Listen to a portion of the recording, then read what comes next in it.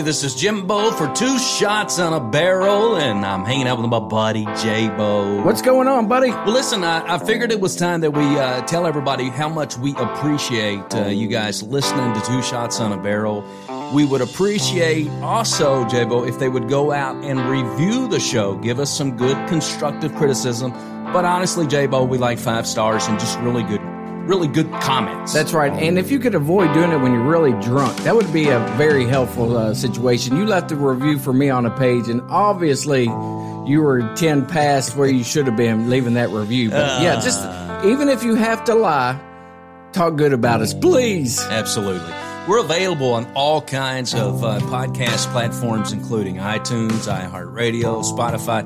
You name it, we are out there. The other thing, J-Bo, is we would love to hear from you. If you know somebody that would love to be on the show, you can always reach out to us, J-Bo. Tell them how. That's right. We have an email, and we've had it for about a year now, but we keep forgetting to tell you we have it. It's twosshotspodcastshow@gmail.com. That's the number 2, twosshotspodcastshow@gmail.com. Please send us an email. And I think the cool thing to tell everybody too, J-Bo, is we're very active out on social media. We've got a Two Shots on a Barrel group page on Facebook.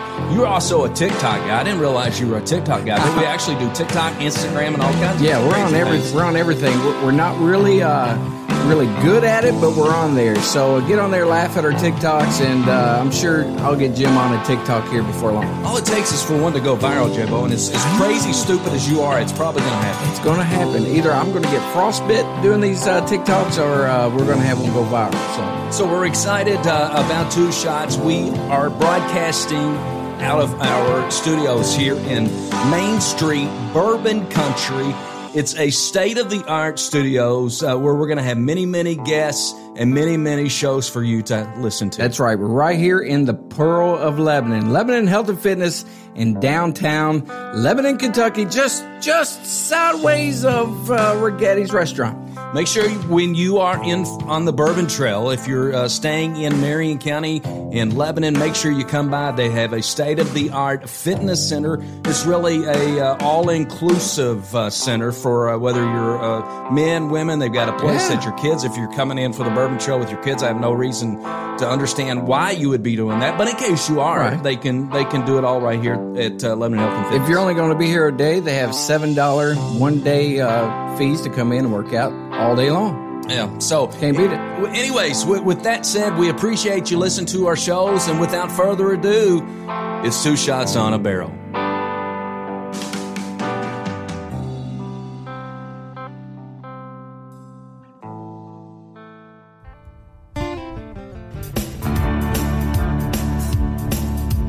Two old boys ain't much for working. 2 shots on a barrel, and they're talking about bourbon. Talking about a few other things that they don't know. If you've got a question, no need to ask. They don't have a clue, so raise your glass. Take a sip with the Bowl Brothers. Now it's on with the show. From the heart of central Kentucky, the bourbon capital of the world, it's Two Shots on a Barrel with your host.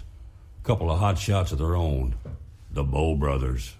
What's up, J-Bo? Back in the studio here in the Pearl of Lebanon, the Two Shot studio. And, you know, man, just when you think you couldn't bring in even more legendary people, right? We have done it again, brought in another legendary person. There's just some people you never think that would give us 5 seconds, much less an entire interview. And I'm so happy to be in the presence of this guy because, like you said, he is legendary in the bourbon business.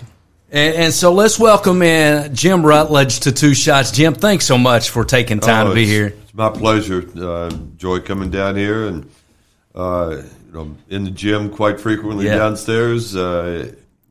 We met, what was it, last year? Yeah, we did. We met at the Bourbon Festival and expressed an interest, and you graciously said, I'd like to be on the show sometime. it's taken a couple of days to get that accomplished, but here we are. Yeah, glad to be here. Yeah, and I got to tell you, J-Bo, one of the things that strikes me about Jim Rutledge, if I ever need a partner on Two Shots on the Barrel, and if I ever want to kick you to the curb, all I've got to do is have Jim Rutledge on the show, because he's got a voice that's going to just draw in listeners to Two Shots on a Barrel. He sounds so much better than me. I would let you. I got to tell you, it's quite impressive.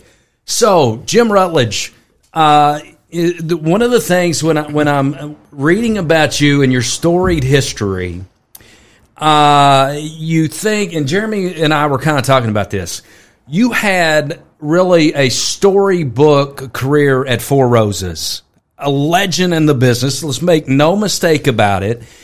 And I guess it was in what year you decided to retire? I retired in September 2015. So in 2015, after a legendary career, you retired, and you basically said, retirement is not for me, or you've been like the busiest retired guy in the history of retired guys. I learned very quickly that a week of retirement, which consists of one Sunday and 6 Saturdays, wasn't going to be my cup of tea. And I started pretty quickly. By the first of the year of 2016, I was talking to some people that contacted me and started contract distillation. I was at Castle and Key with actually one of their investors. And so that went on. I think they had started distilling around October, November 2015, and I was there just a few months after that. And we had a good long run. I had quite a few people other than this one after we started, and we had several months of runs over the first couple of years, and several other people came online, and I stayed pretty busy until actually last year and this year. And with the bourbon boom and everybody wanting contract distillation, whether it was for their own brands or producing barrels, putting them away on speculation that, if I fill a barrel today for whether it be $800, $850 and pays for some storage over the years, I'm going to make a lot of money in 5 or 6 years when that barrel's going to be worth 4 or 5 times more than what I paid for it. So it's just amazing what's going on with the industry. But looking for contract distillation right now, you're going to have to go out to sometimes 3 or more years before you can book some time. Wow. All right, so I'm going to ask you a question, J-Bo. Yes. Because sometimes I feel really stupid, Jim Rutledge. Oh, he's going to ask me. He's going to ask me. And so, J-Bo, for those of us that maybe don't know about, can you tell me about contract distillation? Yes, that's where you go. All right, slap my hand. Is that where you go to, like, I'm just going to throw a name out there, Wilderness Trail, and say, hey, I don't have my own distillery yet, but can you supply me with some bourbon so I can start my own company and then eventually get to where I can make my own? Is that anywhere close? Exactly. And a lot of the good job. The people that contract with a distillery have them fill barrels, put them away, and age them. Like I mentioned, some of them don't ever plan to have their own business. Some have brands but don't have plans for a distillery. Now, it's we'll get to it down the road, I guess, but we have plans for a distillery, but we can't get contract distillation now. Wow. It's amazing. So what's happened with that? It's just the boom and the demand? The boom in the business, the demand is right now is a lot greater than the supply. Oh, okay. Wow. And I've had people I've worked with for several years now that have been all over the state trying to find contract distillation, and it's just impossible to find right now. So it's a good thing that the bourbon industry is booming, but it makes it a difficult thing for someone who, like yourself or others who out there that are looking for those types of opportunities. It's a challenge right now. It's if you don't have something started, or I guess the ones that may really be hurt by it are the ones that have had a year or two of contract distillation for their own brands, and all of a sudden now they can't find it. Oh, wow. Oh, goodness. And that's going to be a problem for several people. Wow. We've never heard of this. Never heard that was a problem right now.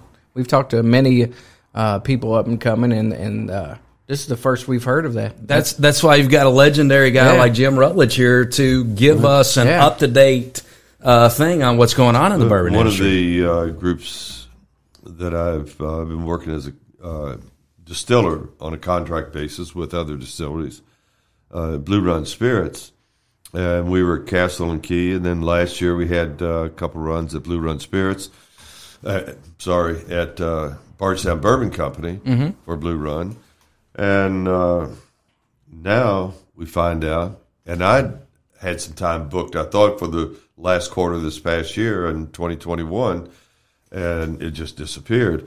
And from what I understand, they're booked now through 2025 and getting into 2026, where you can get on board. Goodness gracious. And some others are the same thing, where I've done the majority of the work, the Castle and Key, and I don't know when we can get on out there again. It's amazing. Wow. That is crazy. I did not know that.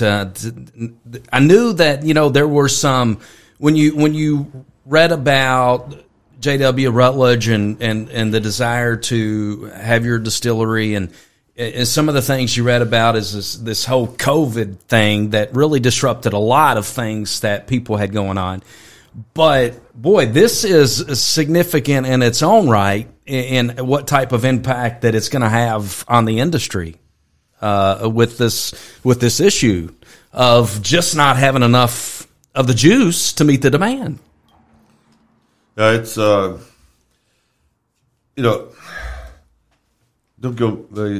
have to go back very far in time where there were just the 8 major distilleries in Kentucky. And now I'm not sure what the number is because it changes about every day, but It's 75, 76, maybe more by now. Wow. And, of course, they're all small distillers. You can probably take the majority of those. There's a couple of large ones. Bardstown Bourbon Company's one that's really grown dramatically. But most of the small distilleries, you can put them all together and wouldn't come up to the volume that was being produced by one of the 8 major distilleries. And but getting into the business right now is, it's a challenge. It's a challenge anyway. Just using ourselves as an example. When I was Seagram, of course, Four Roses was owned by Seagram until Seagram went out of business at the end of 2001. And I spent a lot of time. I spent my first 11 years at Seagram's Calvert Distillery at 7th Street Road in Central, the intersection of Louisville, for the first 11 years. And then I was transferred to corporate New York, and I worked in the Budgets and Standards Department. I managed that, preparing for the entire manufacturing division, the budgets and the operating standards for every piece of labor that was done. Wow. And then also the long-range distillation plans. But what I'm trying to get through there, a lot of the anytime one of Seagram distilleries had a major work order request, a large work order, and I would do a lot of cost analysis and work them up. So I did that for a number of years. So when we got back here, and after I retired, and myself and 3 other partners decided to try to raise money for our own distillery, then I put the financials together based on what I'd learned while I was and what I was doing in New York. Now, we've changed them. I don't know how many times, but after COVID, we've really dramatically changed them. And I just had another revisions that came out with a couple of weeks ago. We had to redo everything for our private placement memorandum for raising capital. But one of the things I had a big adjustment I had in our plans, the contract distillation. I thought we had it set up with Bardstown Bourbon Company, and that disappeared, and we can't get booked. So now I had to take a lot of that, all the cases that we were going to plan on filling with what we contract distilled, take them out of the plans. And then we went out and we can purchase some spirits, but finding Kentucky bourbon is next to impossible right now. But, we've made a lot of changes and adjustments. So it's been a challenge. After you mentioned COVID, that changed things dramatically. Look at the price of everything. Prices, yes. Yes.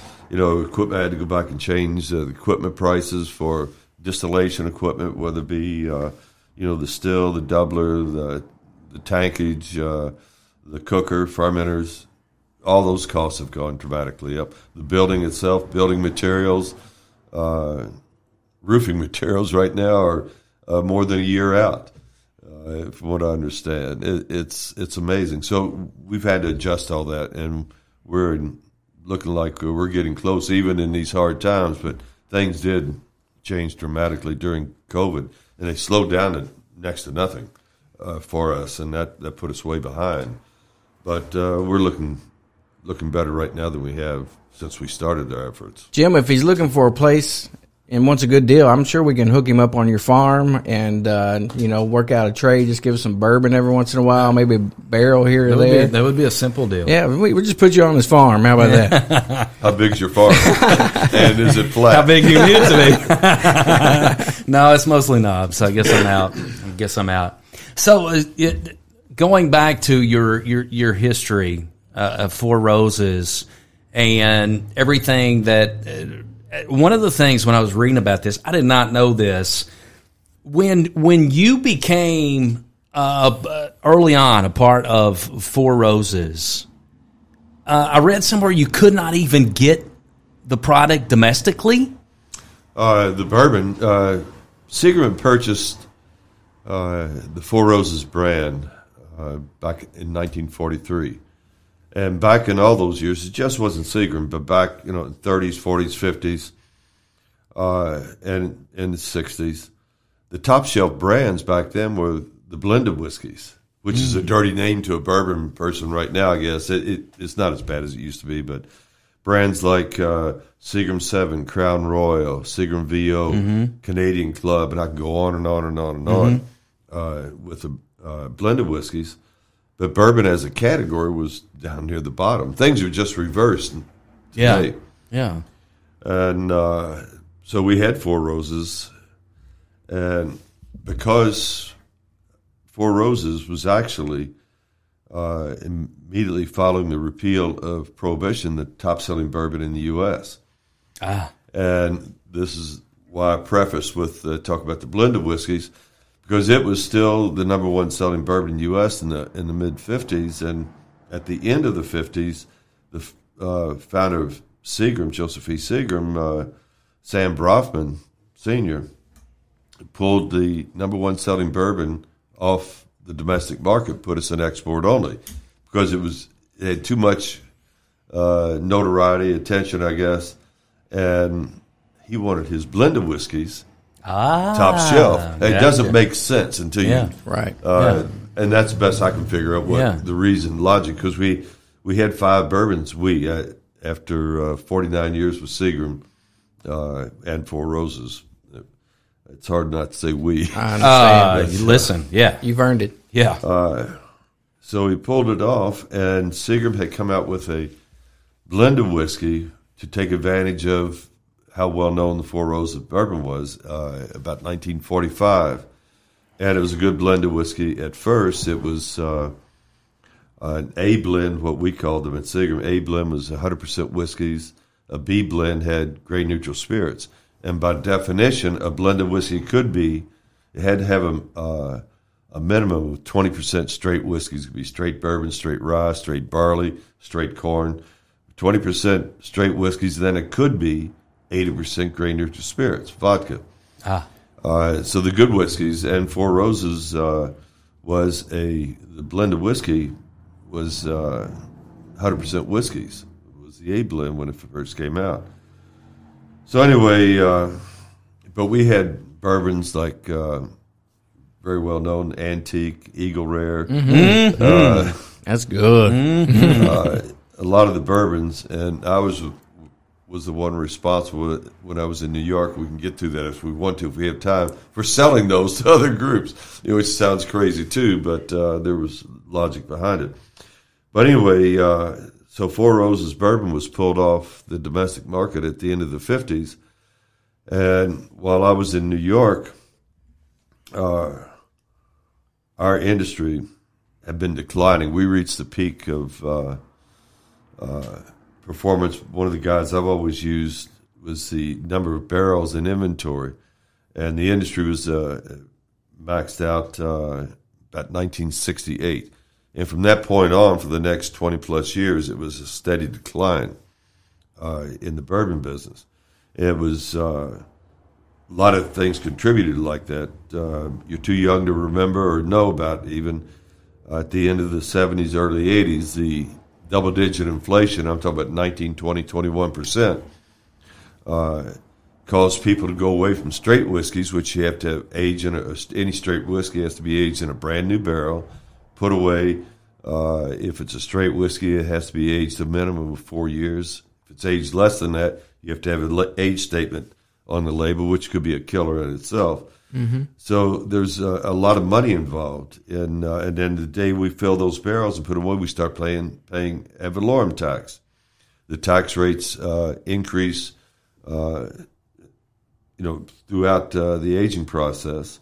And the rates, as the bourbon gets older, it maxed out at 8 years old, but it steadily increased. So the ad valorem taxes are increasing while what's in the barrel is decreasing through evaporation, soakage that first year, and some leakage.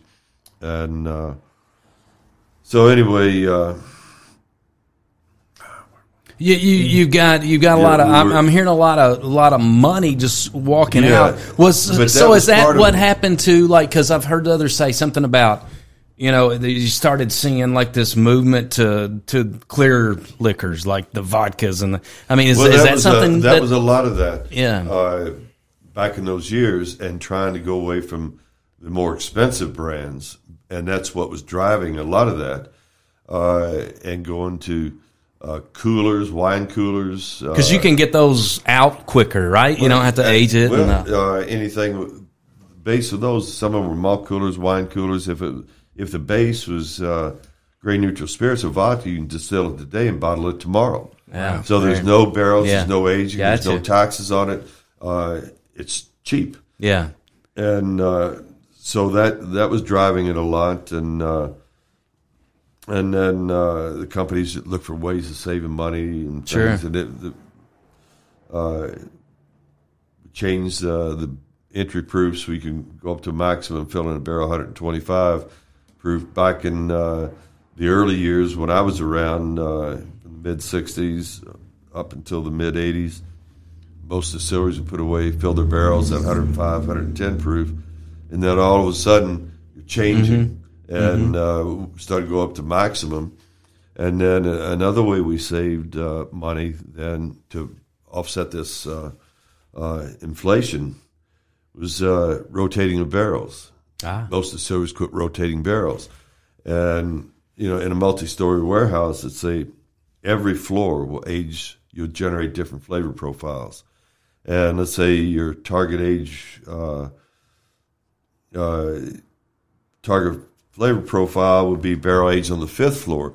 Then you go up to the 7th floor, say you take out the youngest, you take out the oldest on the 1st floor, and you meet at your target. Yeah. And so that's the way you can come up with just one example of not rotating barrels and get around. So we've saved a lot of money, but that's one of the reasons the industry was declining from the 80s on, or late 70s on, was because of the inflation that happened.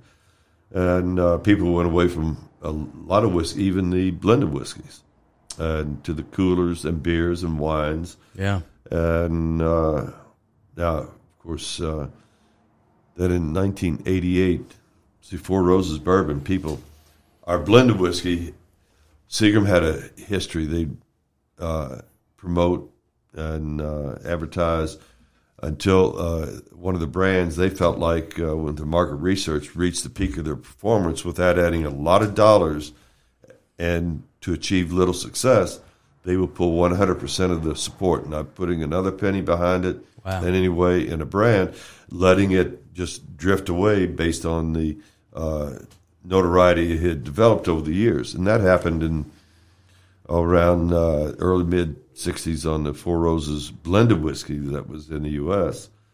And they pulled 100% support. And then it also increased the grain neutral spirits in it up to about, let me see, I'm trying to remember, it was about 72%, I think it was, or a little more grain neutral spirits. Mm-hmm. And they did some other things, but it didn't take long for this well-known brand to, I mean, it was a rot gut whiskey, and that's the reputation it had, and it destroyed the name that the bourbon once had in the industry. And in 1988, the market had been declining for 20 years. I was in New York at the time, and we were the top-selling bourbon in most European countries and Japan at that time. And all of a sudden, the Japanese market didn't creep up. It shot through the roof. And we were the industry now, that's in 1988, so we're putting away barrels as an industry. We have to, it's long-range planning, but it's really long-range guessing what's going to happen down the road. Mm-hmm. And so everybody in the early 80s have been putting away for 4, 5, 6 years from now based on these trends that have been declining. So it caught our industry, especially us as the top-selling bourbon in Japan, caught us with our pants down. Mm-hmm. And so I had mentioned earlier that I was the one responsible. So I went to marketing and sales. Seagram was not a bourbon company. Their whole focus was blended whiskeys. They got into the wine coolers, vodkas and gins, but they were not a bourbon company. So we weren't putting any support behind them, but we had barrel inventories. So the other brands that I sold, Benchmark, Eagle Rare, Antique, and I'm missing some, but I went to marketing, the executive vice presidents and directors of marketing, the marketing companies and sales companies, and I talked to them. We need to devote our barrel inventories to one global growth market, which is Four Roses in Japan, and so that's why we ended up selling those brands, and we had the barrel inventory then to support the growth of Four Roses bourbon. But after we did that, I'm still in New York. I got transferred. I spent about 15 years there, and got back to Kentucky late September '92, and but I started pretty soon after we sold those brands, trying to talk sales and marketing into bringing. I felt like Seagram, they never really promoted, but I felt like we needed a bourbon in the U.S., so I started trying to talk them into bringing Four Roses back. I was still in New York at the time, and they said, I'd get no, but at that time I'd say, okay, I think we need it, but okay. And so then I've been up there. I mentioned I got transferred up in November '77, and every year at annual reviews, I was always talking to the guy I worked for, super person. Stanley Bershaw was his name. And annual review, I'd always ask him at the end of it, says, if there's ever an opportunity for me to get back in distillation, I'd appreciate it, just being considered for it. And he'd say, okay, nod his head, and we'd go on. Mm-hmm.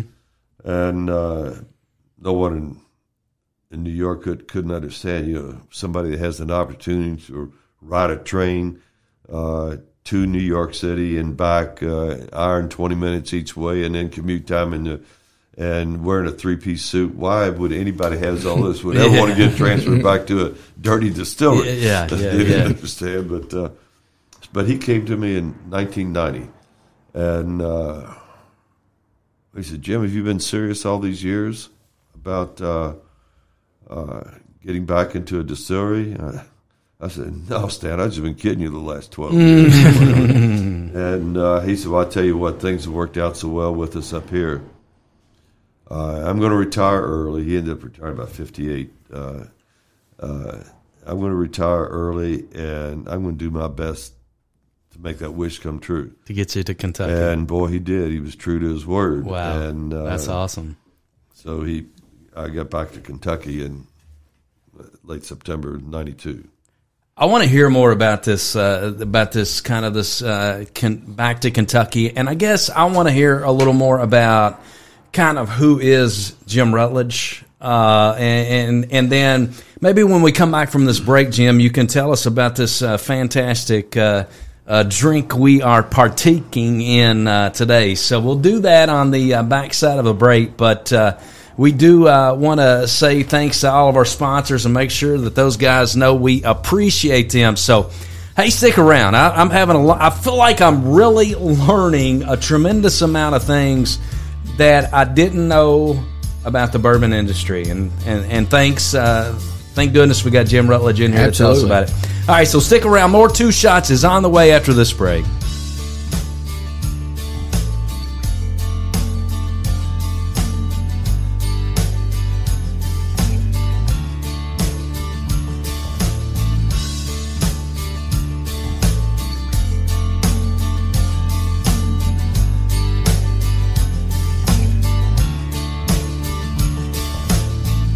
All right, so Jabo, I found out the older you get, the more kids, as your kids grow older, you suddenly have a damn fleet of vehicles.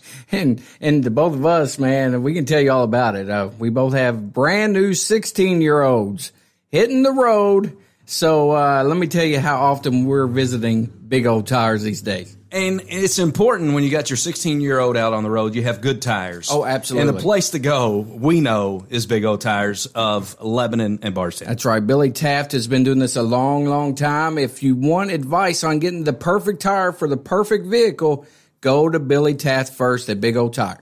And not only can they supply you with some great tires, they also can do oil changes, brake work, you name it.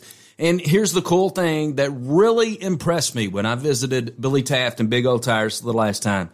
That dude is customer service extraordinaire. Absolutely. He's been like that as long as I've known him. I've known him a long time. He's a great guy, just like off the court than he is on the court. He's just A+, and I love that dude. He's really, really genuine, and he knows his tires. And if you're having problems, let's say this weather's crazy, okay? It's raining a bunch. Go in there and let him put new windshield wipers on your car besides going and trying to do it yourself.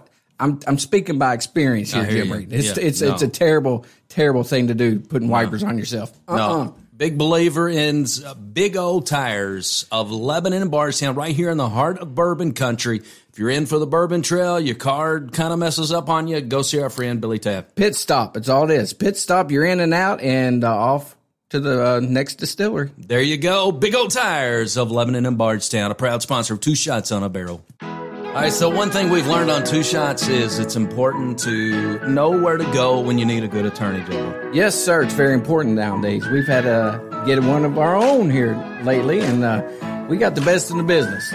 We absolutely do, and we found out one morning when you go visit Don McCauley, you better enjoy bourbon and stick around for a while. Because not only is she very good and an expert attorney, she also knows her bourbon. She does know her bourbon, and she knows where to get it, and she will not tell me where the secret stash is located. But that's okay. But she'll bring out many of the unicorns that she has in her house, and we enjoyed spending time with her.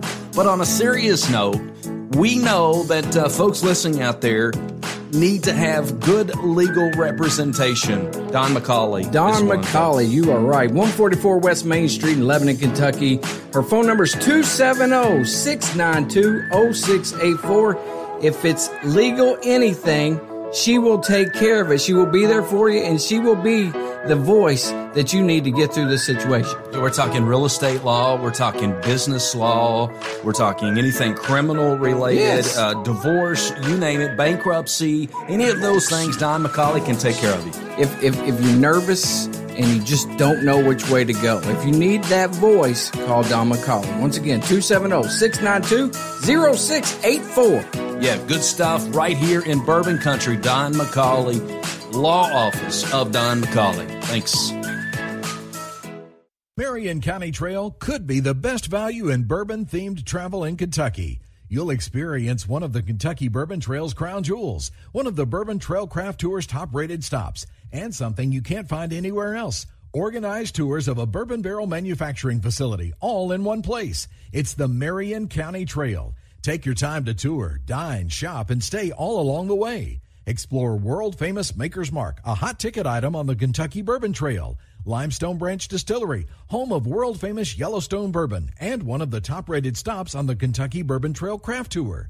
Kentucky Cooperage, the sprawling plant where the thriving bourbon industry's barrels are hand-built and seared with fire for bourbon aging flavor.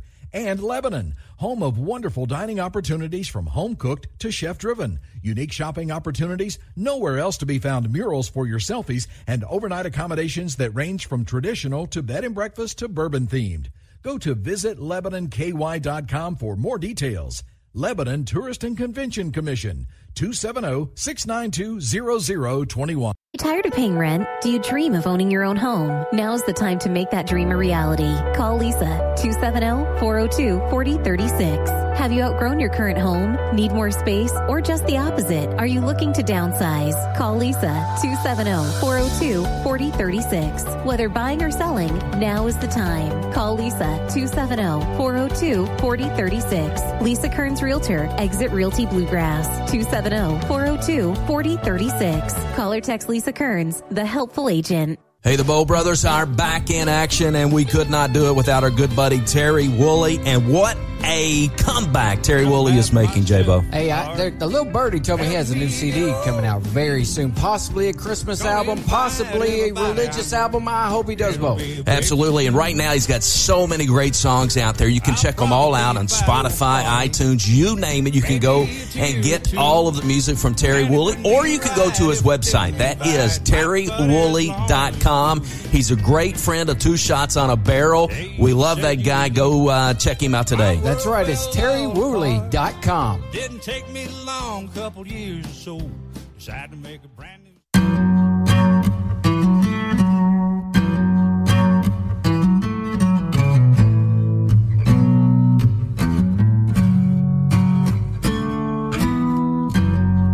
All right, back to Two Shots on a Barrel. We're talking golf balls, windows. I promise I never broke one of your windows. We're figuring out that. And I told Jim one of the things I was curious about. I knew he'd been in Marion County for several years now. I think it was our buddy Timothy at Rosewood that was telling us, a legend in the bourbon business comes to Rosewood. Right. And I'm like, Jim Rutledge. I'm like, oh, okay. So then we're talking a little bit about that, and then we find out that how many golf balls have you hit through Jim Rutledge's windows? Well, no windows, but plenty of bounces off the roof and off the side of the house. It's unbelievable. So one of the things that we were talking off the air, and I was telling Jim, I was like, one of the things I always wanted to know is what, this guy that's been in New York, has been many, many places. What brought you to Marion County? And you said, like so many other people probably said, is a lady that brought me here. Right? I mean, tell us about your connection. Well, I was born and raised in Louisville. And I was talking about spending all the time in New York. We got back to Kentucky, and back in Louisville, I lived in Versailles for a while, and coming back, and that was near the distillery. But anyway, my wife is from Lebanon, or Marion County, and her parents are getting older, and we moved here, and she wanted to be closer to her two brothers are here. And she wanted to be closer to family, and especially her parents as they were aging. And we were in an apartment for a while, and I was telling you guys, she took all the closet space in a 2-bedroom apartment, and I would try to stock my clothes as neat as possible on the floor to keep them wrinkling too much. And after a while, I said, I can't handle this. We bought, decided to buy a house. We bought the first house ever built in Rosewood. Awesome. And wow. we're still there right now. Unfortunately, I didn't realize how bad it would be. It was, what is it, probably 175, 200 from the back tee. Yeah, oh yeah. Easy. To my house. Yeah. And the golf course was new. It was an amazing course for being new. I mean, it was definitely in good shape for after a year. Except it didn't have any trees to protect the homes. And, especially my worst the only year, I one. think I had 13 windows broken out one year because I was a direct shot. Oh, my goodness gracious. Now, the worst part about it right now is I love to play golf, and my back has been so bad for several years now. So it didn't sound too bad. I live on a golf course, and I go out and just play 9 and get home in the late afternoons, or play on the weekends, whatever. And now with my back is so bad, all I get to do is sit home on the weekend, listen to golf balls hit the house. Kapow. Now, do these golfers, do they stop, or do they just keep rolling after they hit your house? It's about half and half. Yeah, gotcha. Yeah. I'm usually the guy that's running. But I know what you look like. That's it. You got me now. You got me. No, it's at first, everybody seemed to stop, and of course, there's a lot more people playing the course right now, and and I really appreciate. I know some young kids have broken out some windows, and they came up and were very honest about it. That's good. I tell them how much it was, and then they get a window, and I wouldn't charge them. I mean, I said it was worth more. That you were honestly awesome. Worth more than what that window cost. That's fantastic. Amen. They got lucky. That's Marion County for you, though. We got good people here. And, man, especially Rosewood. How about that place? It's just beautiful. Oh, my goodness. Yeah. If on a weekend, if you don't get up there about 4 or 5 o'clock, you're in a waiting line for an hour and a half. You're right. You're right. Yeah. So another great thing you did today, not only did you come to talk about it and to kind of educate us, you brought some great some of your product, High Plains Rye, blend of straight rye whiskeys. Tell us about what we're drinking today, Jim. Well, I'll get to that, but there's a story behind it. Let's do it. I love it. As our objective is to have our own distillery, myself and 3 others. And, one of the hardest things for a new distillery is to get distribution. Most small distilleries will get distribution maybe in their home state, and that's about it. And we would tell everybody that was maybe interested in investing when they wanted to meet with us. We're not going to have any issues getting distribution. My name's known pretty well throughout the U.S., and then one of our partners, the other one that lives in Kentucky, he was once legal counsel and heavily involved with marketing at Buffalo Trace. All right. Then we have he and another guy who lives in California own a small company that provides sales, marketing services, compliance for startup distilleries, and they represent even some international products. They have connections all over the U.S. Pretty solid core group there. Yeah, and then the fourth guy spent the largest distributor in the world is Southern Glazers Wine and Spirits, and he spent 37 years when at the time Southern Wine and Spirits was a startup distributor in Florida. From its get-go and executive positions, he helped build that to now the world's largest distributor. So we have a broad range. I did a lot of financial work, as we discussed, when I was planning, but I'm not an accountant. And I could just visualize what takes place in an operation and put numbers to it, but I don't know how to do it in an accounting way. So we have everything except accounting, and so we hire a CPA to do our financial work. Right. And so we had to prove that, it's all talk until you can prove it. So we said we need to put some brands. And our guys that, one in Kentucky, one in California, had come across Cream of Kentucky was a really old brand. It started in 1888, and after Prohibition, it was bought by Shenley, and it became a very, very competitive top of the market brand. Most of the advertising, or a lot of it, was done by Norman Rockwell back then. Wow. Artwork. But they had acquired that trademark. Shenley had gone out of business, I think, in the mid-'80s, somewhere around there. So they had the trademark to that brand just prior to us getting together. And they had come up with another, High Plains. How they decided on that. So we had 2 trademarks. So we said, we better get some of these in the market. So we found some of the guys kept bringing some bourbon samples to me. I said, we can't shoot ourselves in the foot and put something that's not good in the market. But we did find a good bourbon. It was at first we had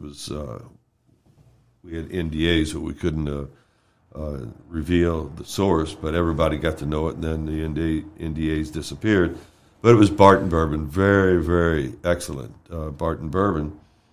And at the first time we bought it was 11 years old. And so we filled Cream of Kentucky. Mm-hmm. And so we started putting the age, 11 and a half years old, 12.7 or whatever it was, 13.3. And we put the ages on it, and very upfront, always upfront. And, of course, as it ages, we get up to 13, 14 years old, and there's very little in the barrels. At the price of the barrels, all of a sudden, are out of this world. And so if you could find them, which you can't, but if you could find it, you couldn't afford to buy them anyway, right, especially at a startup. Mm-hmm. And we got to the point where we can't find bourbon. And people, it's in a lot of states. And people started, when are you going to have Cream of Kentucky? When are you going to have something in the market again? When are you going to have something for us? And so I had an idea, let's use the High Plains brand. And instead of taking something out of the Scotch book, let's do a blend of multi-state rye whiskeys. So we sourced, again, we're going back to the company they own was Bedford and Grove, the name of it, companies they do business with. And so we sourced, there's 5 straight rye whiskeys. And we can't call it a straight because it was straight whiskeys produced other places, but it's a blend of straight rye whiskeys. We had New York Distilling Company, Middle West Spirits in Columbus, Ohio. Of course, MGP everybody uses, but we didn't want to use just MGP. And then Kentucky Artisan Distillery in Kentucky. So the 4 states and 5 blends. And it's a young whiskey. It was all 4-year-old. And doing the blending, we took close to a year, I guess, different blends and try to blend in flavor, blend out the heat as best you can. Mm-hmm. And after a while, you get something. This is pretty good. Then you start tweaking it, 2% at a time or 3%, whatever. But we came up with something that we thought was a pretty good blend, especially for a 4-year-old whiskey.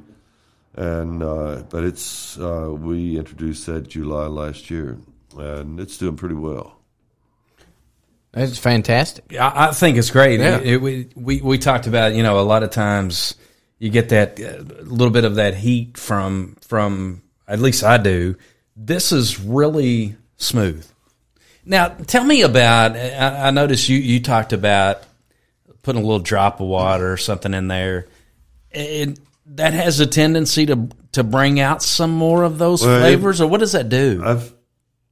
I was amazed. I've had a lot of tastings and bottle signings at liquor stores during the holidays, and I didn't notice it much till then. But we used, of course, the Glencairn glasses.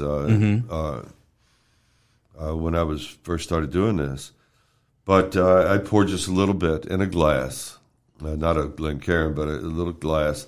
And somebody would taste it and say, it's okay. It's got a little heat, but it's okay. And I said, watch this. And I said, give me your glass. I'll put a little bit back in it. And but I was adding drops, not a little splash, but drops. And I always use cold water works better than room temperature water. That's why I brought a bottle of cold water. And but it was amazing. People said, wow, I can't believe this. It mellowed it. It opened the flavors. But I've said often now that I've never seen a whiskey, whether it be bourbon or straight rye. That's about the only thing I drink is bourbon. But that so little did so much. Can make such a difference. Yeah, it was amazing. I've never seen one like this. Hand me that bottle. I'm going to try it right now. See what happens. All right.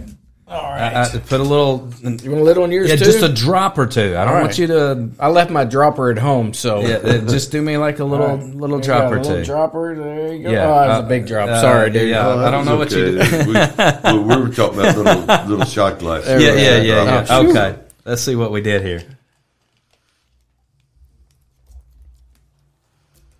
Wow. No, a big difference. Like humongous. It's amazing. Yeah, humongous. It's, for young whiskey, it doesn't have a long finish, and you wouldn't expect it doesn't. But as a short to medium finish, but it really smoothed the finish. It really does. And the palate, the heat to me on the palate just virtually disappeared with just a little water. That is fantastic. Or of course, you can use a little ice cube or sliver of ice and something like that. Do the same thing. But a lot of times when we have young bourbon, it's really just overpowering and it feels like it's going to burn your face off. This is like this is more on the lines of a 6 to 8. It's kind of it's perfect. For me. A lot of people said they thought it was quite a bit older than actually is, but that was part of the fun in the art of blending. You can generally, if you're using different whiskeys with different flavor profiles, you can generally, almost always, make something better than if it's 4 whiskeys. It's not 1, 2, 3, 4. It's something better than the sum. Right. It's fantastic. So if you're new to drinking bourbon and say you want to find a bourbon that you want to start with, I would recommend this right here to. Because this could be your favorite right here. So this is available pretty much universally throughout Kentucky, or it's. I don't know how many stores have it, but I know all the larger stores have it in Kentucky. I don't liquor barns. I've seen them just about every liquor barn. They have them. Yeah. So, what else is there to know about Jim Rutledge? I mean, we know about the legendary person you are in the bourbon industry. We know some of the other things, but tell us something else that maybe people don't know. Who, you mentioned you used to do golf. You mentioned what else is a little tidbit about Jim Rutledge that maybe some people didn't know about you? Oh, I guess my favorite hobbies. I mentioned I used to love to play golf. I'm just average golfer. I think the best year I ever had was before I went to New York. That destroyed me up there. But I had an 8 handicap, I think, the year before I went up there. That was the best ever. I mean, that seems pretty damn good to me. Yeah, man. Mine's 15. It's never got better than that. Mine would be 15 a hole right now. I'm with you. I feel it. One of the ways I got back is it's related to I've always loved to play sports. Very, very competitive. I played softball until I was 53, and the teams we had in New York, I had a lot of fun because I was the old man on the team. And a bunch of kids. What was in your heyday? What position did you play? I had torn my rotator cuff on my right shoulder back when I was 18 or 19. Okay. And but I was in the outfield. Yep. And I played some third base, but I'd still try it. But the only thing I could play and not hurt my shoulder was pitching. So I pitched for over 30 years. I got you. And, so, softball, volleyball, I played volleyball in leagues, played in New York A-leagues, and at U of L when they didn't have volleyball, went to University of Louisville. And big Cards fan? I'm unusual. I grew up a Kentucky fan. I went to U of L. Wow. And I'm an avid fan of both. Gotcha. So that's unusual for Kentucky. Yeah. I'm not at all. I'm all Kentucky, buddy. Most people, you're typical. That's right. Yeah. And so I'm a fan of both. But U of L, they started an extramural volleyball teams my junior year, and I played volleyball on that. We didn't get a letter. We got a little volleyball. Pin on a shirt or jacket or something like that, and that was lost within months, I guess. But I continued playing that in New York. We played some really, really good teams. One of the best teams I ever played for volleyball was in New York City, and it was an A-league. It was a round-robin season, 13 games, 39 games. Wow. During the course of the year, we lost the first one. Back then, the games, not like today, they went to 15. And the first game, we lost something like 25-23. It was in the 20s. And ended up the next best team. Then we won the next 38 games. Nice. And nice. So we went to city finals in volleyball, and got up to team killed us at the end. They were really, really good. But, I stayed competitive, played volleyball, softball when I got back to Kentucky, and very competitive. And that's one of the ways I got back. One of the guys that I played with through the years, he knew me. And when I got back to Kentucky, how we've gone over how I got back to Kentucky, but the guy that took my place in New York and eventually became the executive vice president of manufacturing for Seagram, of all U.S. and Canada, came to me in April of '94 and asked if I would go to the distillery, Four Roses Distillery. I was working at the warehouse operation, and I was administrative manager doing all the budget standards because that's what I'd done in New York. And he said, I said, of course. He said, I'd love the opportunity.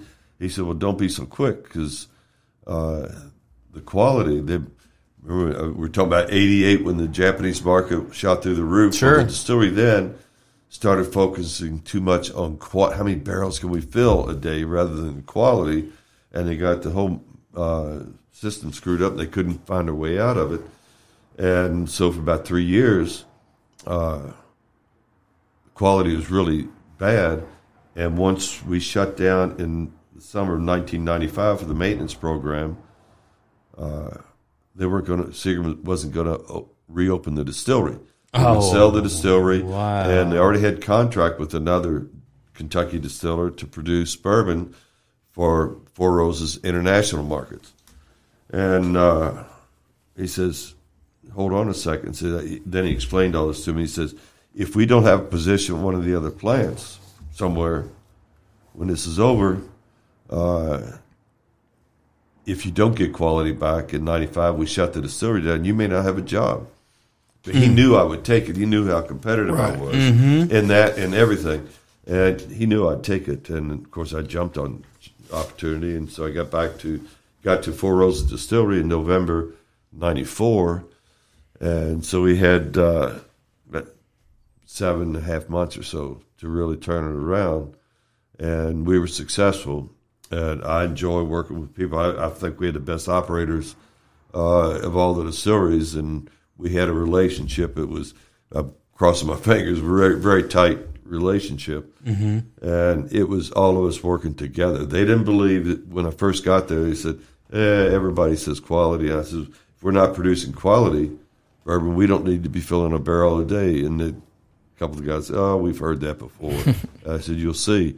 And from November to June when we shut down, I would get to the distillery before the midnight shift left, and I was there when they came on at nights. I was spending over 16 hours a day.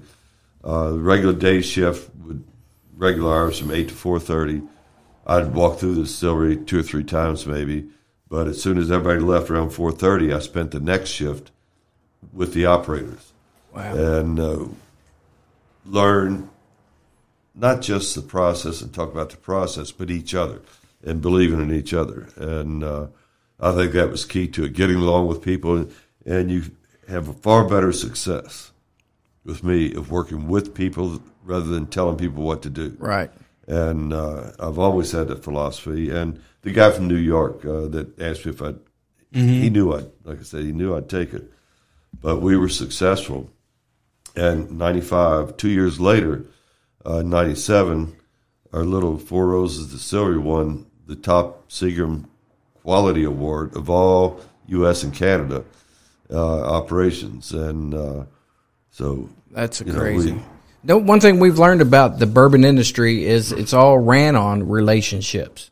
Mm-hmm. And we're going to take a quick break, and when we come back, I'm going to talk to you about who do you go to when you have a question. I'm sure you still get stumped every once in a while. Who's the go-to guy that you go to bounce things off of? Because when we talk to like Fontes, Stephen Beam, whoever, Stephen Alley, some of those guys. they all have somebody they call, and or they're like in awe of almost type of deal. So when we come back, let's I like your way of thinking there, J-Bo. Relationships. Yeah, good stuff. So. Hey, stick around. This has been such a treat. Hanging out with really one of the true legends in the bourbon industry, Jim Rutledge, and we've still got one more segment to go before we're going to let him go. We got to let him go, but we're going to hang on as long as we can. So stick around. More Two Shots on the way.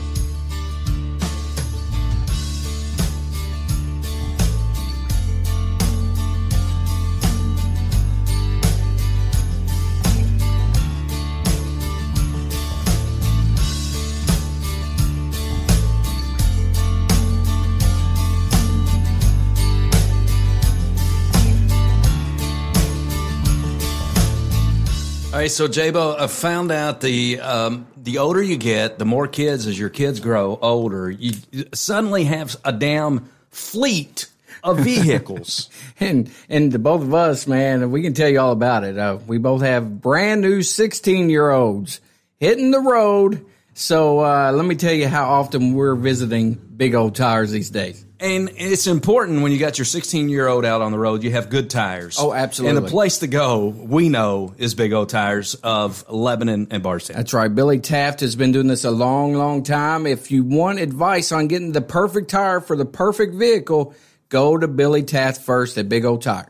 And not only can they supply you with some great tires, they also can do oil changes, brake work, you name it. And here's the cool thing that really impressed me when I visited Billy Taft and Big Old Tires the last time.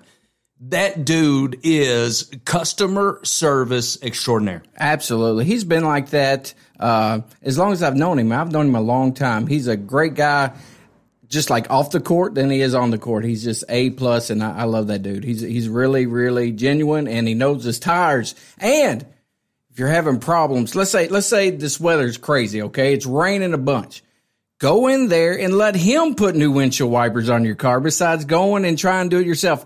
I'm speaking by experience here, Jim Reed. It's a terrible, terrible thing to do, putting wipers on yourself. No. Big believer in Big Old Tires of Lebanon and Bardstown, right here in the heart of bourbon country. If you're in for the bourbon trail, your car kind of messes up on you, go see our friend Billy Taft. Pit stop. That's all it is. Pit stop. You're in and out and off to the next distillery. There you go. Big Old Tires of Lebanon and Bardstown, a proud sponsor of Two Shots on a Barrel. All right, so one thing we've learned on Two Shots is it's important to know where to go when you need a good attorney, Joe. Yes, sir. It's very important nowadays. We've had to get one of our own here lately, and we got the best in the business.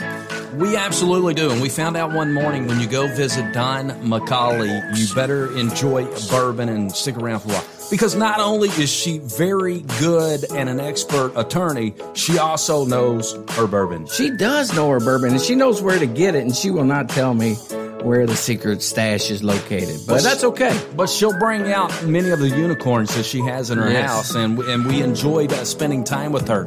But on a serious note, we know that folks listening out there need to have good legal representation. Don McCauley. Don McCauley, you are right. 144 West Main Street in Lebanon, Kentucky. Her phone number is 270-692-0684. If it's legal anything, she will take care of it. She will be there for you, and she will be the voice that you need to get through this situation. We're talking real estate law. We're talking business law.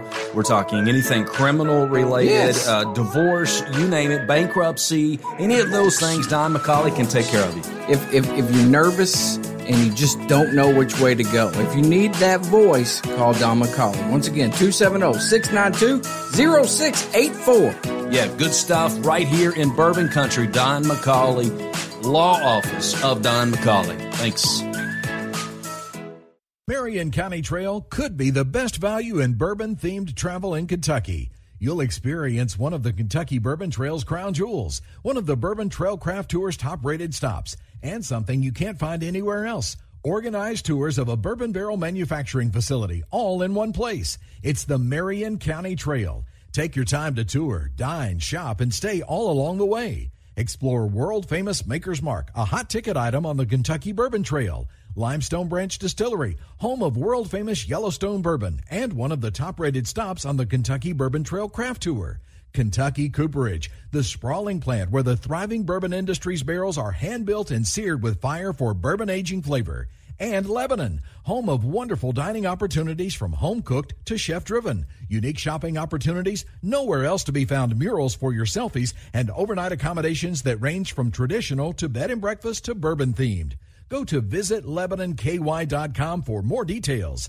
Lebanon Tourist and Convention Commission, 270-692-0021. Tired of paying rent? Do you dream of owning your own home? Now's the time to make that dream a reality. Call Lisa, 270-402-4036. Have you outgrown your current home? Need more space? Or just the opposite? Are you looking to downsize? Call Lisa, 270-402-4036. Whether buying or selling, now is the time. Call Lisa, 270-402-4036. Lisa Kearns Realtor, Exit Realty Bluegrass, 270-402-4036. Call or text Lisa Kearns, the helpful agent. Hey, the Bow Brothers are back in action, and we could not do it without our good buddy Terry Woolley. And what a comeback Terry Woolley is making, J-Bo. Hey, the little birdie told me he has a new CD coming out very soon. Possibly a Christmas album, possibly a religious album. I hope he does both. Absolutely. And right now he's got so many great songs out there. You can check them all out on Spotify, iTunes, you name it. You can go and get all of the music from Terry Woolley, or you can go to his website. That is terrywoolley.com. He's a great friend of Two Shots on a Barrel. We love that guy. Go check him out today. That's right. It's terrywoolley.com. Didn't take me long, couple years or so. Decided to make a brand new.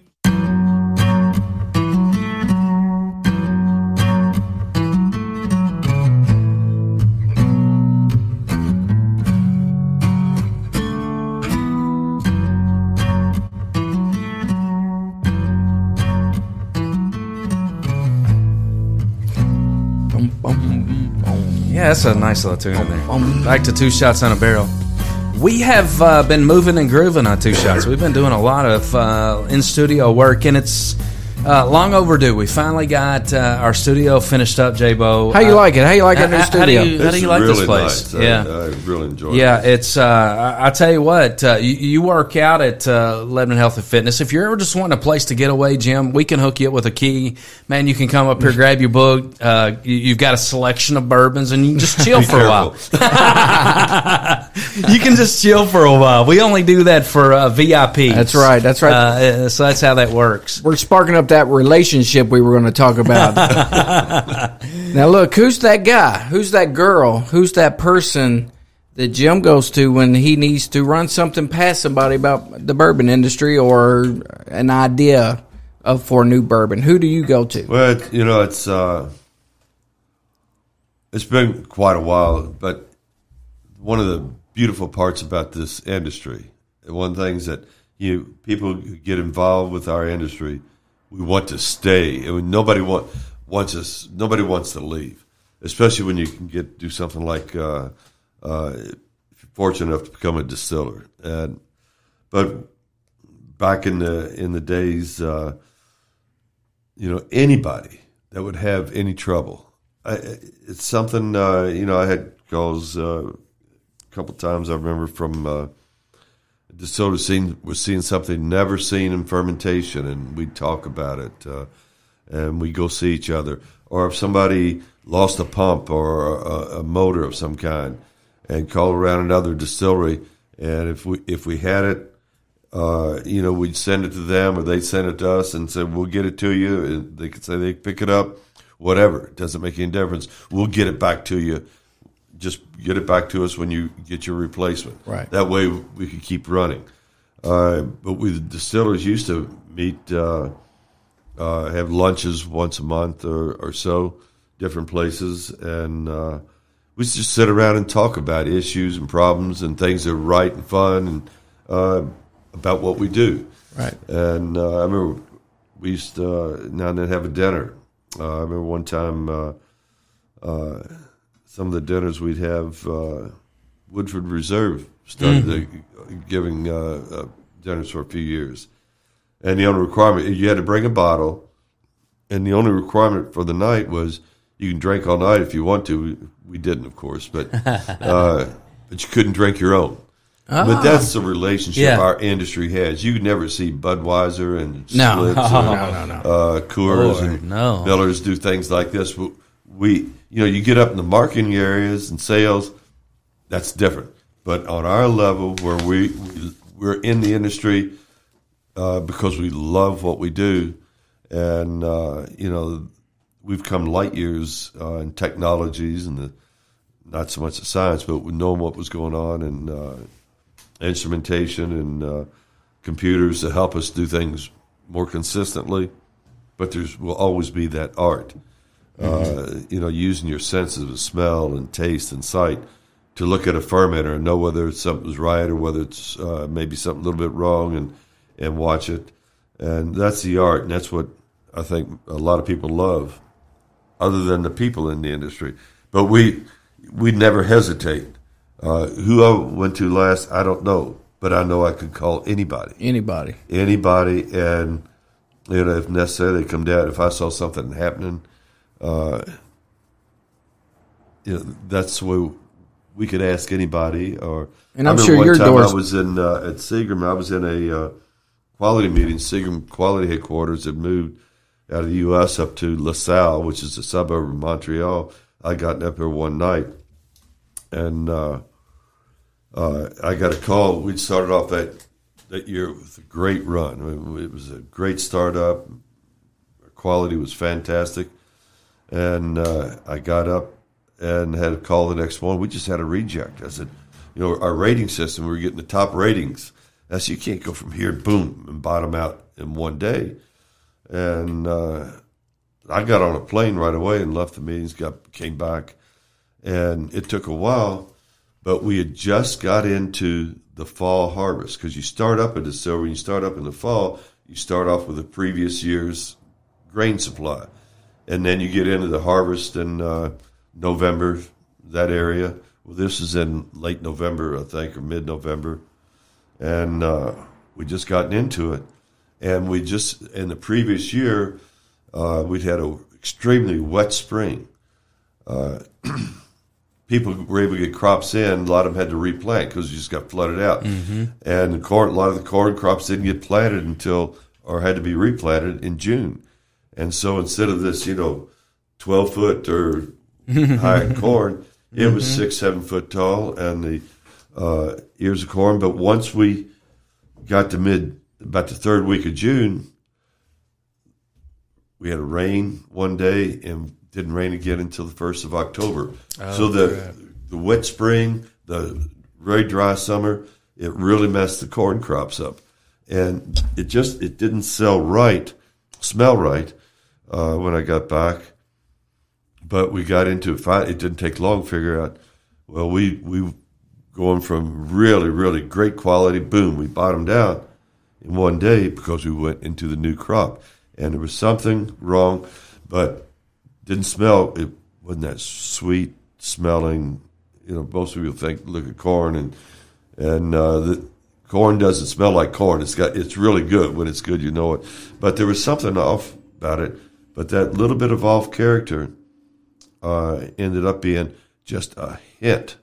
The slightest hint. Very, very few people could pick it up. It was so small of must. And must gets worse. It doesn't get better it doesn't get masked by the flavors of the barrel in the aging process. It actually gets worse. But so some people, only a couple of people in Seagram could see it. Well, and just the story is all about the relationships. When I've called, when I figured what was going on, I called all the distillers and told them watch out for this year's corn crop. And I talked to the guy at Jerry Dalton at Jim Beam, and Bill Friel he had already found it and seen it at Barton, but Jerry says, I look at it every day. We all look at it every day, and we haven't seen it. No problem. But that was on a Friday. On Monday, I had a call really early in the morning, and I said, who's calling me at this time? It was about 6:30, but that was before you get most phone calls. I said, hello, and all I heard was, thank you, thank you, thank you. And it was Jerry. So we found our first must, a hint of must, Sunday. But it's critical catching things like must, mold, aldehydes at these very, very low levels because they get worse during the aging process. Right. And but that's, again, just the relationship that we all have. And we love each other, and we love our industry, and our common goal is to make the best bourbon in the world. And that's why one of the reasons, there's a lot of reasons Kentucky's number one, but that's part of it. Now, is it true that you guys, the master distillers, back in the day used to be able to go out to eat together, hang out in groups, but now with the popularity of where bourbon is, it's hard for you guys to meet out in public anymore because you got the Jim Reeds over here that will just come flocking to you like like you're you are a star, a bourbon star. Is it like that? I mean, they said that it's hard to go out anymore. Who told us that? Who told us that?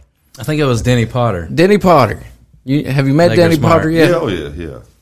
Yeah, Denny's a great guy. Yeah, I've never paid any attention to that.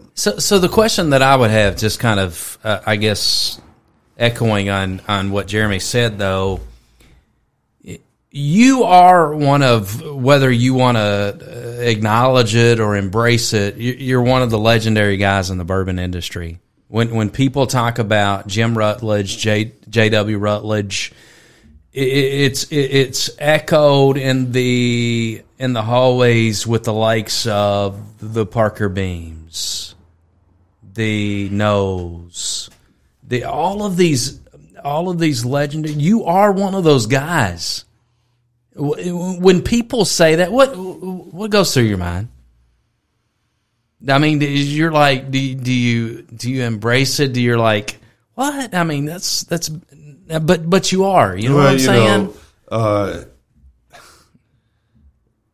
I guess you could say a lot of people know who I am, but the people who know who I am also are bourbon lovers.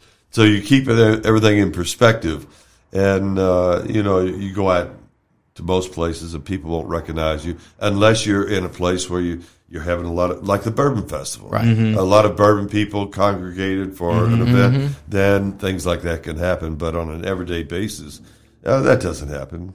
But if somebody wants to come over and sit down and talk, I've never turned anybody away. And if somebody wants a bottle signed or a menu or whatever, I'd sign anything for somebody and sit and talk with people. Now, and he's not lying. I enjoy answering questions. Yeah, you look at it from a historical perspective, probably the likes of I don't know, J.W. Dan or Basil Hayden or all Evan Williams. All these guys back in the day were just making a living, right?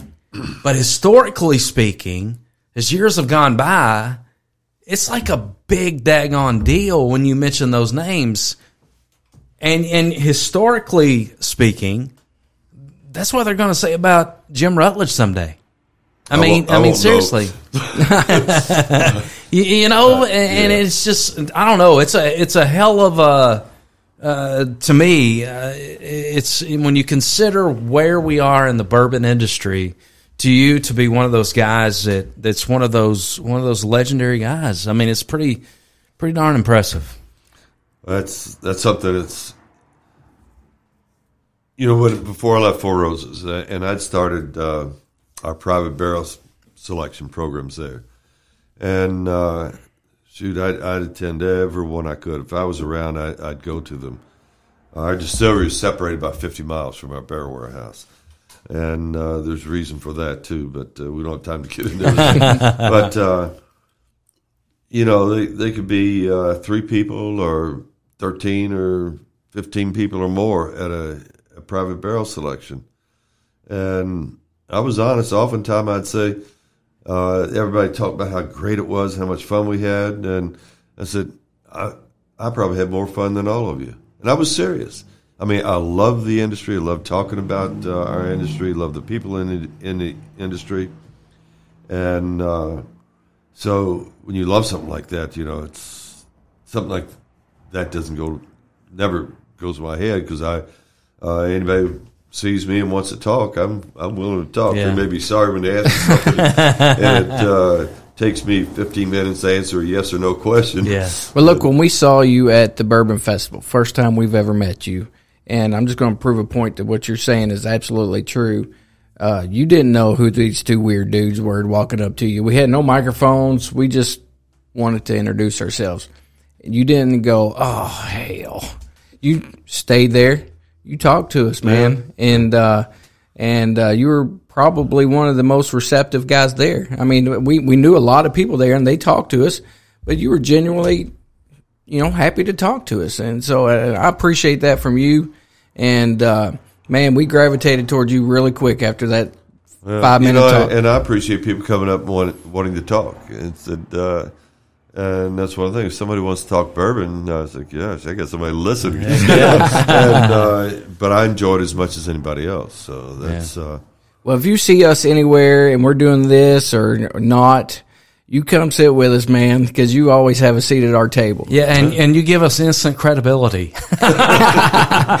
Those boys know what they're talking about. We can't, again, Jim, we can't thank you enough. We appreciate you, taking the time to come by to the Two Shot Studio and just talk bourbon and talk about something that obviously is near and dear to your heart, that you love, and to enlighten us, I think, yes, as far as what's going on. I'm very happy to be here and talk to you guys and everyone listening. And be happy to do it again sometime. Oh, absolutely. It's a deal. There's a lot to talk about. Just talk about you can talk about the process for 2 hours. Yes. And differences. So yeah. So you got to make us a promise. Once we get this distillery on Jim's farm and we're cranking it out, you got to invite us to come watch the process, how you do it personally. Well, I assume when you say on Jim's farm, you're talking about mine then. No, if you're, we have plans to be back at the Bourbon Festival this year. We would love to hook up with you. We plan on doing a lot of creative things with the Bourbon Festival this year, include some live video stuff. So maybe, if we walk up to you and say, hey, Jim, you got 10 minutes for us, we would love to have you back. You're a class guy. We consider you a Marion County guy, which makes you even classier. How about that? That sounds good. All right. J-Bo, you got anything else, That's buddy? it, man. Thank you so much. Oh, all right. Thank you, guys. All right. Appreciate you being with you. Hey, so we're back in the studio a bunch. Stick around. Make sure you go out there and review us. We like 5 stars, especially when we have legendary guys like Jim Rutledge on the show. That deserves 5-star ratings. That's right. And you need to tell 5 of your friends to tune in and download the show as well. Yeah, stick around. We got more shows on Two Shots. Peace out, everybody. We'll see you next time on Two Shots on a Barrel.